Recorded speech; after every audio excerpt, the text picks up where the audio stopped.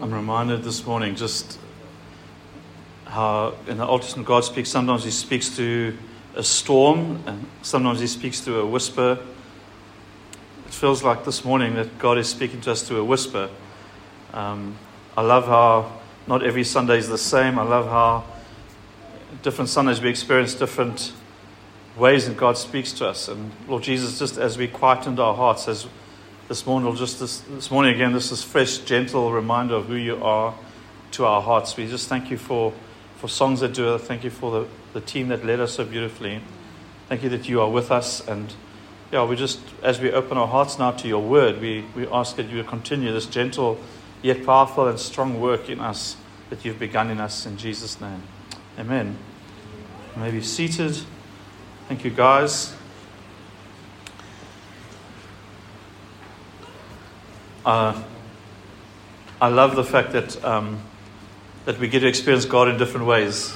Sunday ago, it was loud and raucous worship and almost like we're charging. And this morning, there's almost like a contemplative kind of just time with God. And it's amazing how God knows what we need, isn't it? It's incredible how we can't just live on a diet of up here, and every now and then we have to quieten our hearts before Him.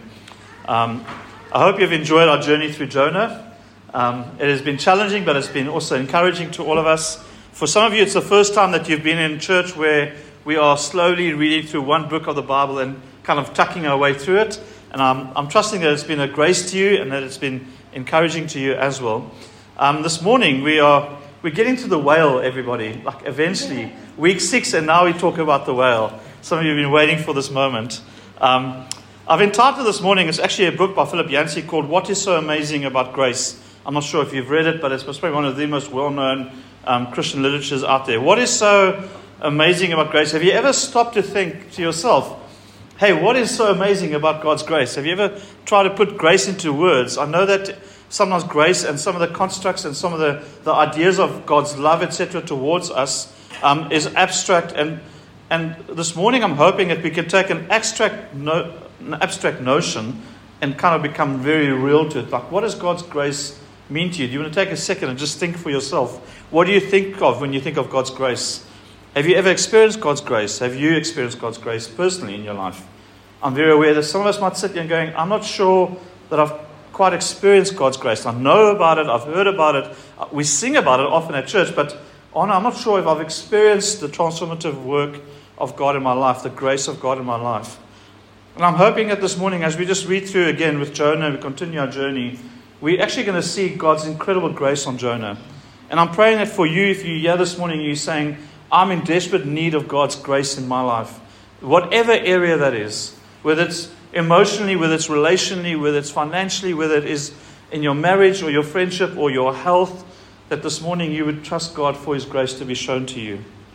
So won't you, if you've got your Bibles, turn with me. If you don't have a Bible here, it will be on the board behind me. We're going to read from Jonah 1 verse 17 and then the whole of chapter 2. Don't worry, it's only 10 verses.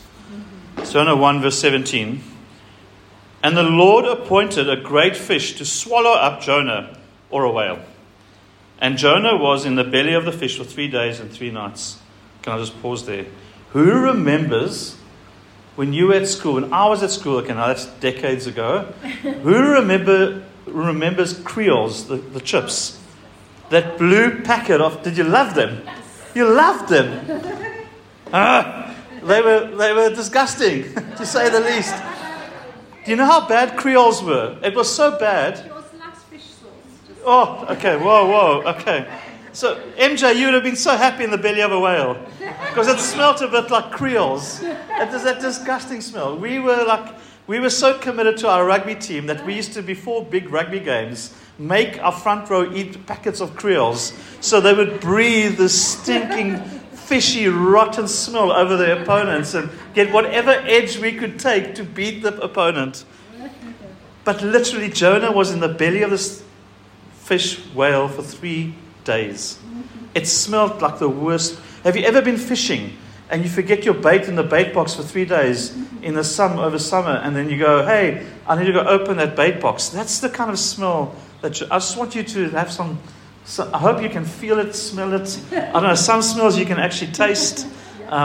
Anyway, that's where you need to know where Jonah was. And Jonah prayed to the Lord, his God, from the belly of the fish, saying, I called out to the Lord out of my distress, and he answered me. Out of the belly of Sheol, or hell, I cried. It's like hell. Hey, we've been there. Hey, like we get to some situations in our life, we go, this is like a living hell that we're going through right now. Jonah knows a bit about, and you heard my voice. For you cast me into the deep, into the heart of the seas, and the floods surrounded me, and all your waves and your billows passed over me. Then I said, I am driven away from your sight, yet I shall look upon your holy temple. The water closed in over me to take my life. The deep surrounded me. Weeds were wrapped around my head. Get this. He's trying to explain to us where he's at. At the roots of the mountains, I went down to the land whose bars closed upon me forever. He's literally seeing where he's at, and he's seeing like a prison over him, like the bars of a prison shut over him. He said, I cannot get out of where I am right now. That's the picture he's using here. Yet you brought me up, my life from the pit, O Lord my God. When my life was fainting away, I remember the Lord, and my prayer came to you in your holy temple. Those who pay regard to vain idols forsake their hope of steadfast love. But I, with the voice of thanksgiving, will sacrifice to you. What I have vowed, I will pay. Salvation belongs to the Lord. And the Lord spoke to the fish, and it vomited Jonah out upon the dry land. Can we pray? And then we're going to look at amazing grace. Lord Jesus, thank you for this passage. Thank you that we learned so much about you through Jonah's life. We also learn so much about ourselves when we look at where Jonah is. We are so acutely aware that amongst us this morning there are our friends, there are colleagues at work that might be finding themselves at the belly of the fish, barred over, no way out, crying to you. And I ask this morning, Lord Jesus, that through the preaching of your word, that you would encourage us, that you would show amazing grace to us this morning, in Jesus' name. Amen. So we're going to ask a few questions about this passage, and you can't look at Jonah and go and ask some questions about why did it have to get to this point? Why did God... The language is, you sent a storm. Remember in the first few weeks, God held a storm at the boat, and now he says, you cast me into the sea. You did this. He's kind of like, Jonah is not unaware that God has placed him in this situation. The first question for us to think through this morning is, where is it that we look to find God's grace? Where do we look? Where do we find God's grace? For Jonah, it's at the belly of the ocean, but also in the belly of a fish. He's at his worst at the short answer is at the bottom of the ocean, rock bottom. It's amazing as a pastor how often when people find themselves at the worst place in their lives is the turning point for their lives towards God and towards enjoying God's grace. Often rock bottom at your worst place. The Lord appointed a fish to swallow Jonah. The Lord appointed a tree to grow later on. There's this theme in Jonah's life. Our God in his sovereignty is appointing and does and works in him. Peter Craigie says this about us. He says, when we reject and disobey God, as Jonah did, it takes radical treatment if it is to be remedied. Jonah's radical disobedience needed a radical remedy. His radical sin needed a radical remedy. And we're going to get to the cross in Christ later for our own lives. He points out that the text here is depicting Jonah as a descending down into Joppa, down into the sea. You see, if you read Jonah, the book you read, he went down to Joppa, he went down into the ship, he went down to the depths of the ship, and now he's finally down in the belly of the ocean. There's this constant descent in his life. There's this running away, but his life is spiraling downwards, not upwards. He's not climbing the ladder to success. He's going in the opposite direction, poor Jonah. And it's very, very clear. David writes in the Psalms, he says, deep calls out to deep, calls to deep. It's like David has experienced suffering in his life and deep depression emotionally. And he's saying, I thought I was in deep trouble. Then I discovered, no, trouble can get deeper, it can get deeper, it can get... And every time I kind of look at my life, I feel like I'm in more trouble than the day before.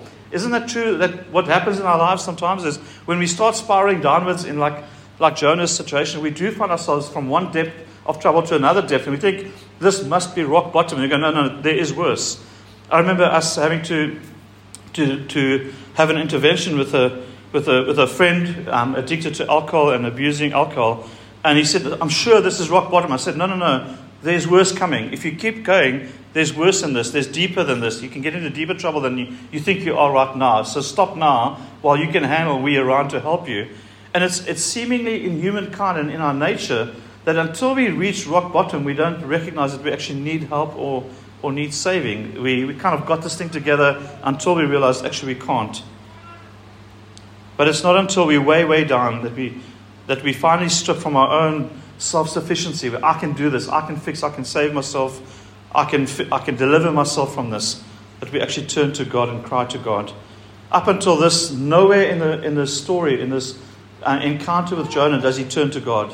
Not when the storm hits, not when he's at the bottom, not when they're tossing. And never does he call and say, God, will you stop the storm? Only now, when he's at the bottom of the ocean, the bottom of the belly of the fish, does he start crying out to God. Why at the bottom? Why is that where we find God? Or why is that when we seem to turn or we experience God's grace? And there's two verses here. In verse 3 and 4, Jonah speaks, and the writer says this, for you cast me into the deep, into the heart of the seas. And then later it says, at the roots of the mountains, I went down to the land whose bars closed upon me forever. If you look at the Bible, you look at Abraham in the Bible, you look at Joseph, you look at David, Elijah, Peter, they all become these incredibly powerful names and people that we all know. You don't even have to go to church much to know about Abraham and Elijah and Peter and David in the Bible, or Joseph in the Bible, to know who they are. But they became significant through their suffering, through the encountering of brokenness in their lives. And so I want to say to you, if you're encountering brokenness in your life right now, if you feel like, hey, I'm hitting rock bottom here, you're in a great place to receive the grace of God. I know it's not a great place to be in. I'll just explain to you what it was like for Jonah. But he's in a great place to experience God, and he turns to God. We can attest that for many of our lives. I'm not sure how you came to Christ. Many folk come to Christ and to faith when they're at the worst in their life, when with a marriage breaking up, or when a child dies, or when they lose a spouse, or they lose their employment, or they don't know where else to turn. And they turn to God, or they say, hey, I can't turn to career, I can't turn to my health, I can't turn to my wife, my family. Now I only have one place to turn to, it's only God. And Jonah got here in his life. He got to the bottom of the belly of the rock in the ocean, and he reckoned, there is nowhere else now. I'm going to rot with these fish. I'm dying here. And then he starts calling out to God. Then we get the prayer in chapter 2 that we're going to get to just now. I don't know what you think it says about humankind that we need to sometimes get there before we turn to God. Isn't it? Hey, I don't know if you've ever been someone that said, God, you don't have to take me back down there. I'll worship you while I'm up here. Don't worry about getting me down there. I'm not sure what it is about our human nature that needs us to sometimes be broken or humble before we turn to Him for His grace and for His answer. But there seems to be something in us as human beings that's almost the only way that God reaches some of us, or all of us. Let's not say some of us, all of us. The way up was first of all down. The usual place to learn the greatest secrets of God's grace is at the bottom. Jack Sasson says this about this passage, and he says, at this point of the story, the action is about to come to a full halt to leave Jonah alone with God. It's almost like the handbrake in the story comes to an end, and this is the end of the story. This is the end of Jonah's journey. It's the end of his life. And all he's left with is himself in the belly. I'm going to rot and die here. And the only one that he could turn to is God. No one else. It's almost like God orchestrated this for his saving, for Jonah's saving. He orchestrated this place where Jonah would come to a place where he could not save himself.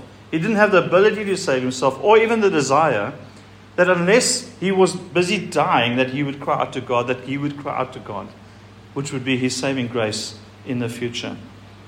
We live in a world where we're told that self-esteem can save us. If you just get your self-esteem, have a positive thinking or positive attitude about who you are. And once your identity is strong, and you're going to make it. And we realize that sometimes, or very often, even the best self-esteems get crumbled. And it doesn't take much for a big blown up self-esteem or ego to be popped.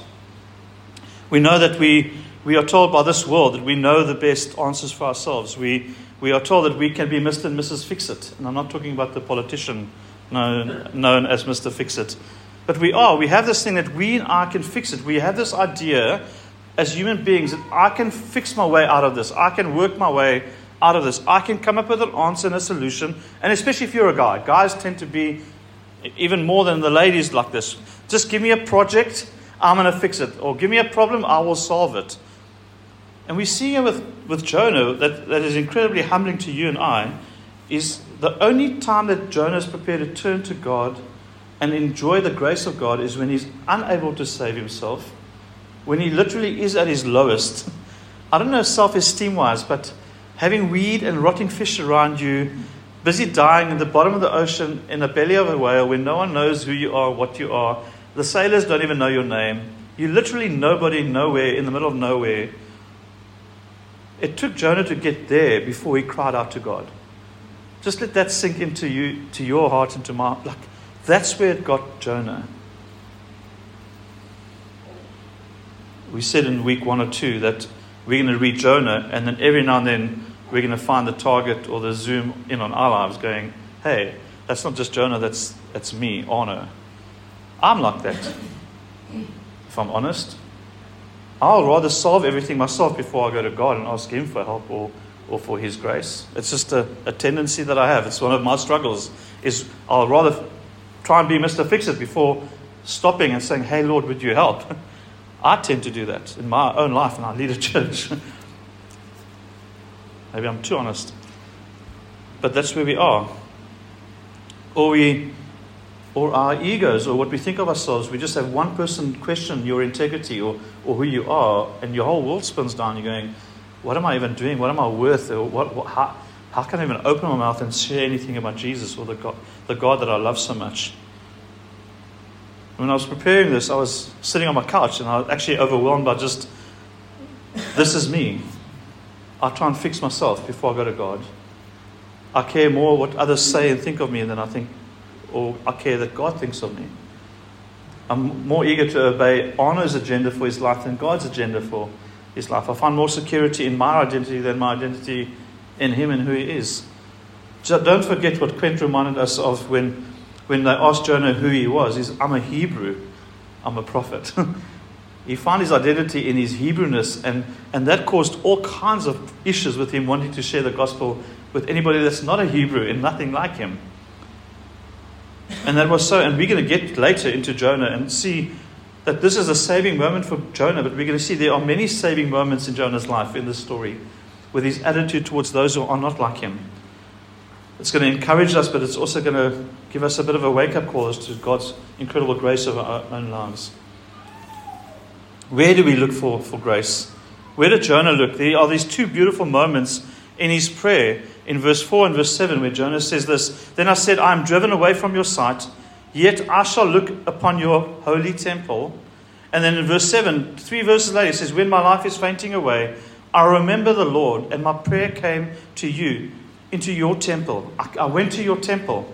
Why is the temple? Why was the temple so significant in his prayer? What was at the temple that Jonah was so desperately needing or reminded of? Now, in the temple, we find the mercy seat in the Holy of Holies. So in those days, the temple was designed, there was an outer court, an inner court, and then there was a place right in the middle where only a priest could go once a year, and he would make atonement for the sins. So they would bring the most perfect lamb to a sacrifice. The priest would take the blood into the Holy of Holies and lay down on the mercy seat a gold slab that once a year they would pour the blood of the lamb over, and that would atone for the sins of a whole nation. So one death would lead to the forgiveness of many. Remember, we spoke about that. And when we speak about our communion table, it's Christ's death that we all benefit from by what he's done on the cross. So Jonah is at the belly of the fish, is at the worst place you could imagine. And he looks and he casts his eyes and he says, I remember the temple. I remember that in the temple there's a golden slab, the mercy seat. God's mercy seat is in the temple, where one sacrifice means the liberation and the freedom and the grace and life for many. And that's where Jonah goes to in his prayer. He says, hey God, I'm remembering. And I'm not saying he's reminding God, but he's reminding himself that, hey God, you're a God of mercy. That there's a mercy seat in the Holy of Holies where a sacrifice is made, and that sacrifice atones for all our sin. And Jonah's got to the place where he said, God, I'm reminding you, not that God needs reminding, But hey, God, there's a mercy seat. You are a merciful God. There is a sacrifice that is made for atonement. And he reminds himself, again, he reminds himself of the costly grace of God. He reminds himself that God's grace towards him cost the death of a lamb, and one day will cost the death of his son for you and I. So when we have communion, in some ways we are celebrating the mercy seat. We are celebrating one life sacrificed for you and I to be atoned and made right with God. And it's to this that Jonah cries out to God. He says, hey Lord, your temple, I look to your temple. That's where my salvation comes from.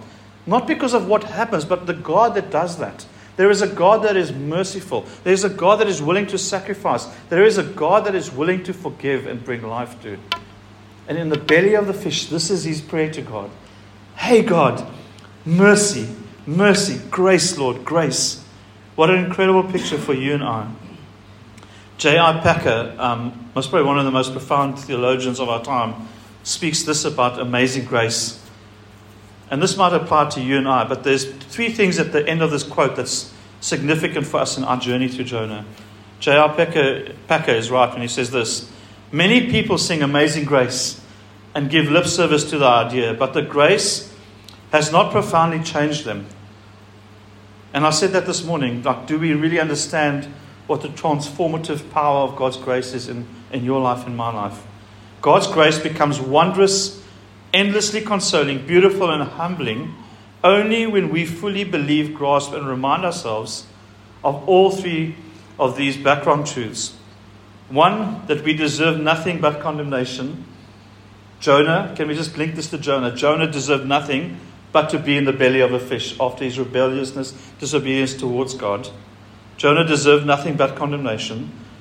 Secondly, that we are utterly incapable of saving ourselves. There was nothing that Jonah could do in the ocean for 3 days, 3 nights to save himself from this situation. You and I cannot Mr. Fix-It our lives right with Jesus or God. Or say, I'm going to live the perfect life and make right my relationship with God. We are utterly incapable of saving ourselves. And thirdly, that God has saved us despite our sin at infinite cost to himself. These are the 3 things that you and I can never ever forget when it comes to the gospel or to our lives. 1, that I deserve to be in the belly of a whale. Secondly, that I can't save myself. And thirdly, that God, because of an incredible cost to himself, saved me and rescued me. What an incredible, incredible truth for us. This is where Jonah found himself. And this is why Jonah is such a beautiful picture for you and I of the gospel, of what Christ has done for us. And I was preparing this, and it feels like, and I've preached, I think, 4 or 3 out of the Jonah series so far. And I feel like I'm repeating myself quite a bit. I don't know if you feel like that. Hey, Anna, I'm sure you've said this in like week 2 or week 1. But there seems to be a theme in Jonah where the writer is so deliberate in helping us keep on reminding us of how God's grace works towards us. And that it's God's grace for me to recognize that I can't save myself. That it's God's grace towards me for me to cry out to his mercy and say, hey God, I can't pay the price. I don't have enough. You need to pay the price for me. I have nothing. There's a beautiful scripture in Isaiah that says, freely come those who you cannot afford to buy your own bread. You can't afford to buy drink, but it says come and eat.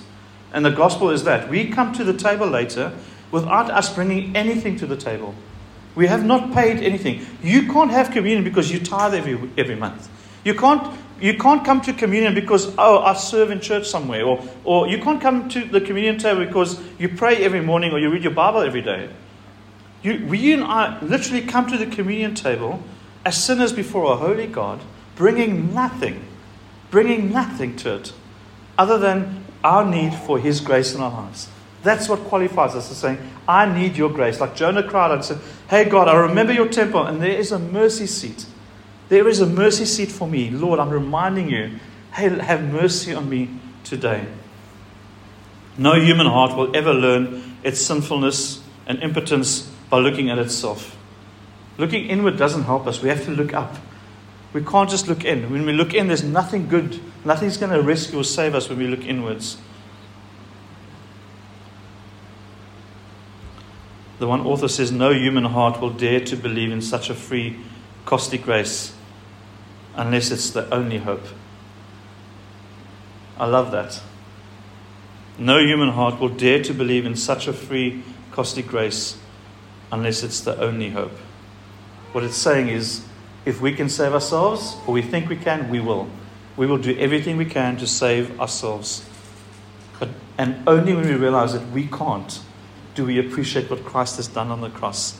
Only when Jonah discovered, I cannot get out of this mess, does he turn to God and starts worshiping and starts calling on God and calling on his grace towards him. And then lastly, I think this morning is going to be short. A grace that pursues us. Those who paid, in verse 8 it says, those who paid regard to vain idols forsake their hope of steadfast love. Jonah is realizing that the false idol in his life, the idol of being, I'm a Hebrew, or I'm going to have my way, I'm not going to obey God, I'm going to determine who I do what and how I serve and how I obey God, was a false idol. It was going to lead to destruction. He runs from God, we run from God. You and I run from God. There's not one person sitting here who can say, I don't run from God. I don't run. I obey everything God says. I do everything God calls to. My heart is not. I'm so secure in God that I don't need the approval of man. Or I'm so secure in my job or my work or what God has given me that I don't have lack or I don't have need where I need God to come through. I'm so comfortable that I don't need God as my comforter. No, every single one in this room needs God as our comforter, as the God that is over every decision we make. And we need His I love you more than we need any other human beings. I love you, even our own selves. So Jonah is running. And he's not just running from God, but he's also running towards something. Sometimes our running from God is more running towards other things than it is running away from God. Excuse me. I'm all good, my love. I'm going to be done now. Running from God often looks like running towards other things. And you think, how does that work? It means I run towards the approval of man before I run towards His voice over my life. I run towards Mr. Fix-It. I want to fix everything in my life rather than be trusting God to fix the situation. As Christ followers, the first person we should run towards is Him for everything. To go, God, we need you for our lives.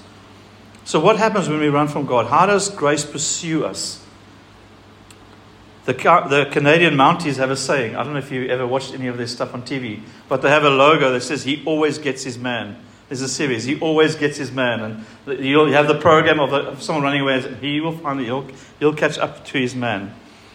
I want to tell you my short testimony, and then I want to read a passage or a psalm, not a psalm, actually just a poem, The Hound of Heaven to you.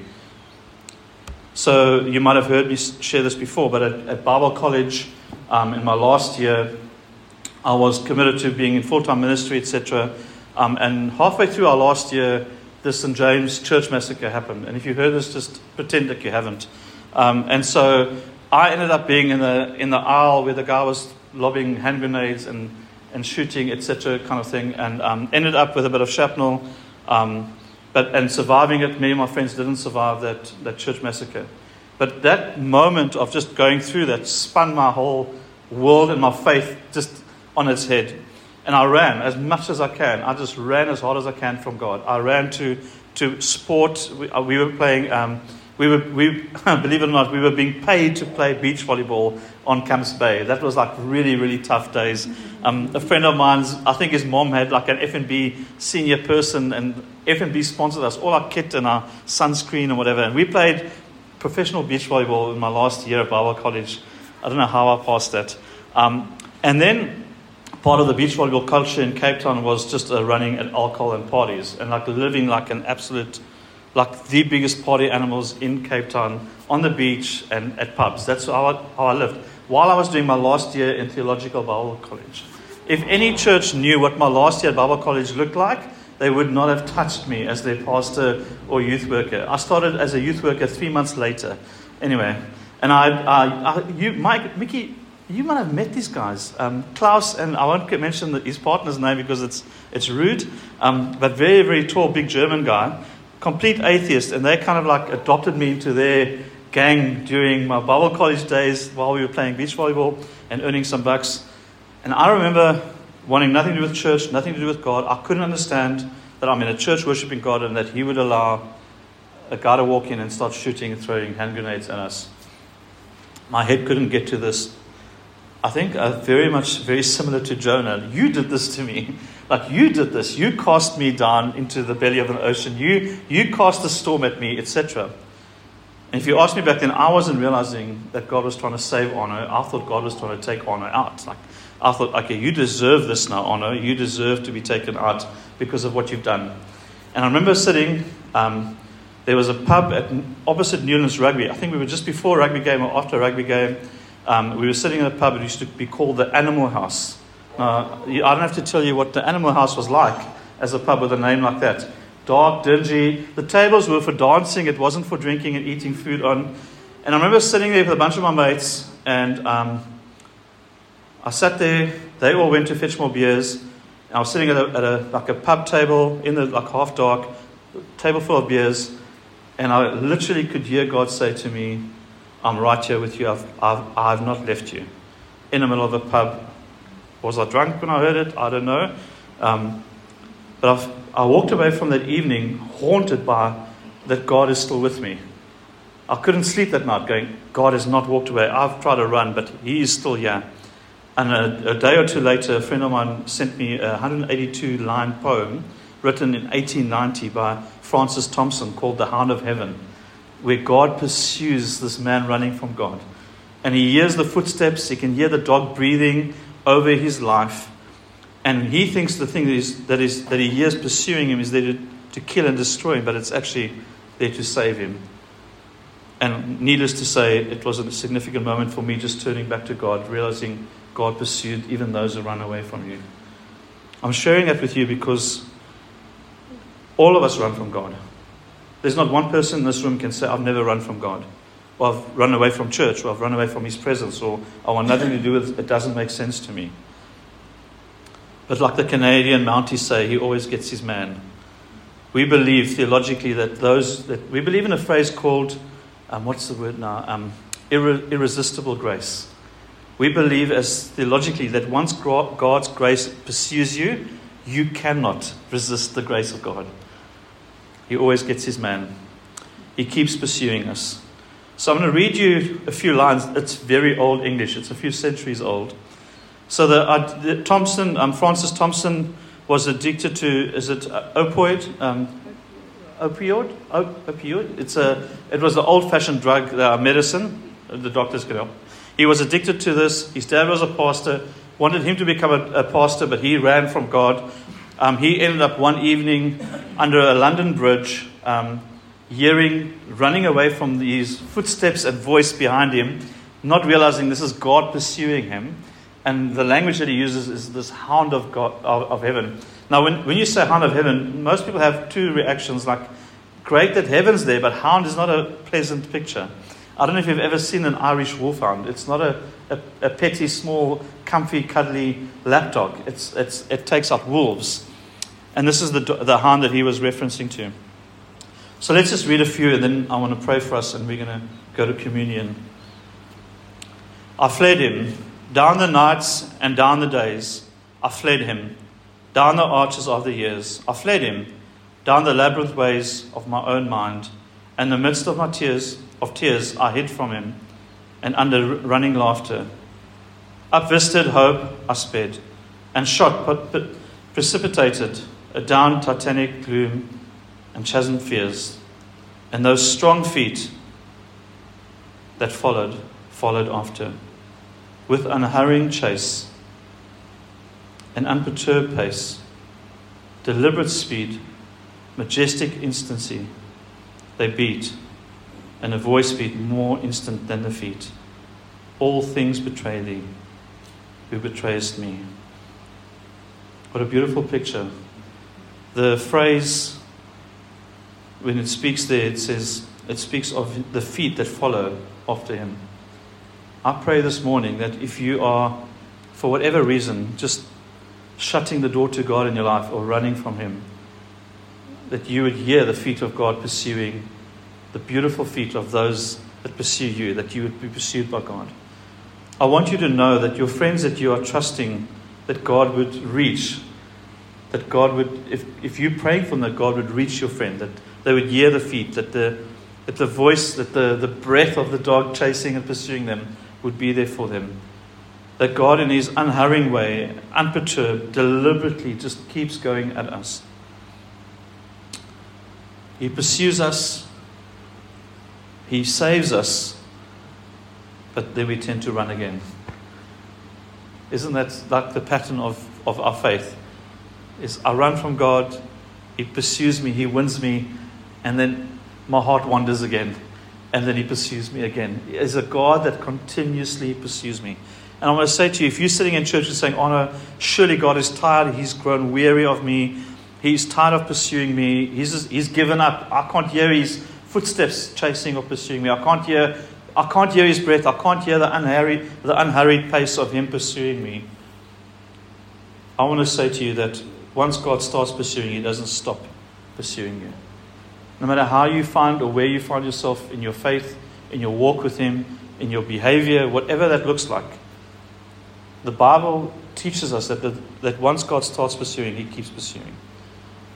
And that God is not shocked and surprised when we turn and we start walking in a different direction. We're going to read Jonah, the rest of the Jonah, the book, and you're going to think, wow, this is the moment. Jonah is going to just come right, do everything God's called him to, and live a perfect life. And actually we're going to go, not even a chapter later, and go, oh, Jonah, here we go again. There's more work for God to do. There's more room and there's more ground in your heart for God to take. And because of His faithfulness, He will continue pursuing. And I want to say that to us as a church. We want to believe, and we do believe in this God, this hound of heaven, that we are here because He pursued you. If you're sitting in church and you have faith in Christ, you are here because He fetched you. He pursued you. He found you. And some of us you found at the bottom of the whale, in the bottom of the ocean. Some of us you found at rock bottom. Some of us have not been to rock bottom yet, and we feel like, hey God, like save me from there. You don't have to go Jonah's way. Jonah is not the perfect picture for how we should all live our lives. Can I just, as your pastor, encourage you? That's not what we're encouraging. Most of us, by God's grace, won't go there. But if you find yourself today there, where you find you say, "Oh no, I am there. I am rock bottom. I am calling out to God. I need Him to come through now, not tomorrow, not yesterday. Today, would you come?" I want to pray that would happen this morning. That grace would move from an abstract idea and thought of belief system in our hearts to something that we experience through one another, through the body of Christ, through communion, through God's Spirit engaging with us. I'd love us to do that.